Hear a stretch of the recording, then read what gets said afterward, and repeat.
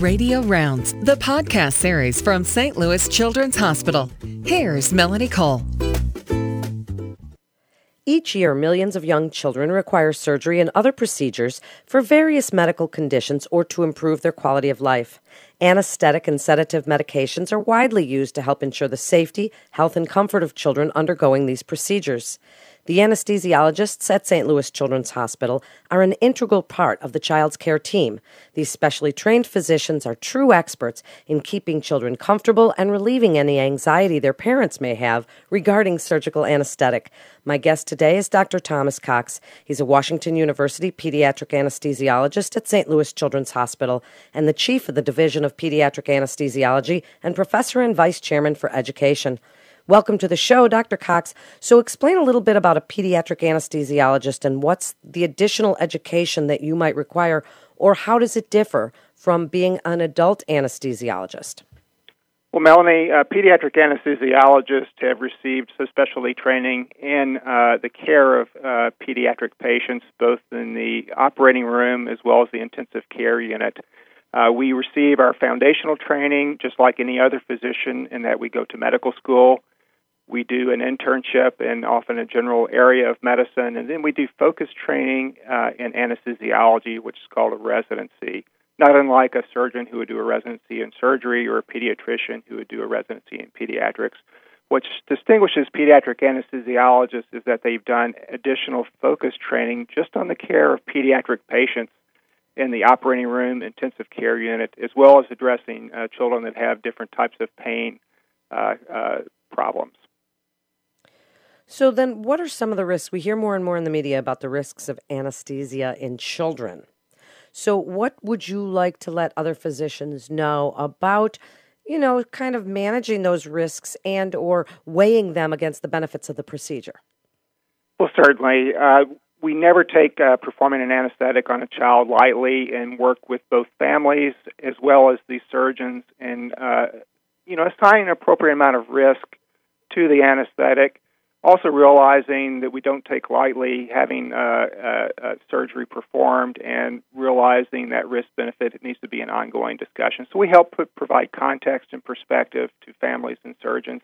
Some children may be at more risk than others, those that are very young age, such as neonates, and those that may have other significant illnesses which need to be taken into consideration in planning the anesthetic, but again, are applying appropriate risk to the surgery and anesthetic to that particular patient.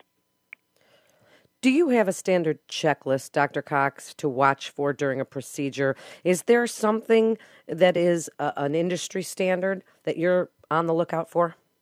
Not unlike our anesthetic management of adult patients, we monitor all aspects of the child's physiological function, and in that I mean their blood pressure, their heart rate, how much oxygen they're receiving in their body, how well we are ventilating them, as well as the anesthetic depth. We have specific monitors that allow us to do this with quite a bit of detail and accuracy.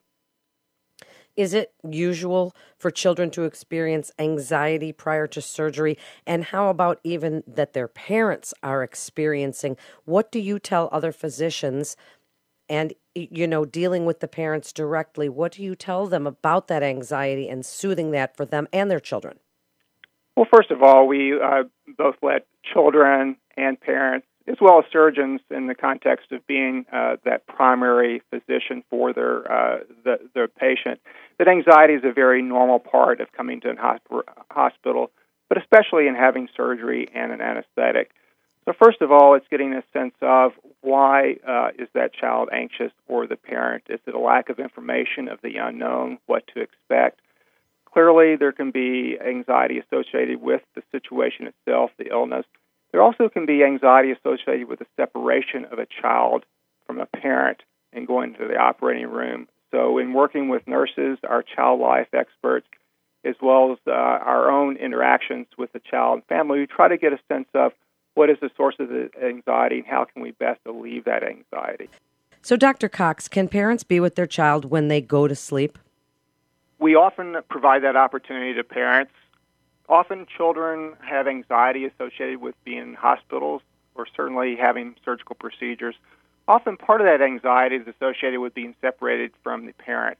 We certainly want to make sure the parent is appropriately prepared for that, because sometimes parents will also have anxiety. Often if a child has a significant medical issue that would make their induction of anesthesia more risky, it's prohibitive to have a family member come back, because we really want to be able to focus attention on the child and the issues that could be challenging during the anesthetic induction. And what about post-surgical anesthetic care? The anesthesiologist keeps close observation of children in the what we call phase 1 recovery. That's the unit they are cared for immediately after recovering from anesthesia. The nurses in the recovery room are specialists in caring for children during this recovery period. Because waking up from anesthesia has some unpredictable components to it, the anesthesiologists and nurses are very attentive to the child as they recover the function of their airway, their breathing, as well as monitoring carefully their vital signs. Also making sure when they wake up they are comfortable, and if not, we can intervene with pain medications. But as soon as possible, we try to introduce family to the recovery area, and that is a decision that's made jointly by the anesthesiologist and the nurse caring for the child. And where else do anesthesiologists work? Speak a little bit about sedation and analgesia for diagnostic and therapeutic procedures. Absolutely. There are many procedures that children must have, whether being cared for in a hospital, that are either diagnostic or therapeutic. An example would be a lumbar puncture to get a laboratory study and perhaps a child that's having a neurological issue, or a bone marrow biopsy. These can be very painful procedures, and as such, and not unlike a surgical procedure, require an anesthetic, and an anesthetic supervised by an anesthesiologist. Anesthesiologists also work closely with our intensive care physicians, and many anesthesiologists are intensivists themselves in providing services in the intensive care unit, as well as anesthesia for procedures that may be performed in an intensive care unit. And additionally, anesthesiologists are experts in pain management. So through consultation and the care of our patients, we would manage pain for children in the hospital, either post-surgical or that have been admitted to the hospital primarily because of a pain problem. So in summary, Dr. Cox, tell other physicians what you'd like them to know about the field of pediatric anesthesiology and when to refer to a specialist. Certainly. Pediatric anesthesiologists, again, have been specially trained to take care of children who present for surgery or with critical illnesses or with pain management problems.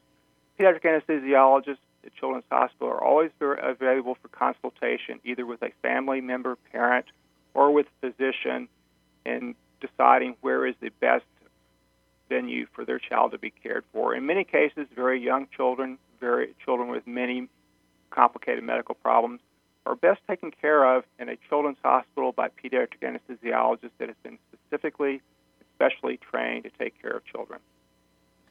Thank you so much for being with us today, Doctor. A physician can refer a patient by calling Children's Direct Physician Access Line at 1-800-678-HELP. That's 1-800-678-4357. You're listening to Radio Rounds with St. Louis Children's Hospital. For more information on resources available at St. Louis Children's Hospital, you can go to stlouischildrens.org. That's stlouischildrens.org. I'm Melanie Cole. Thanks so much for listening.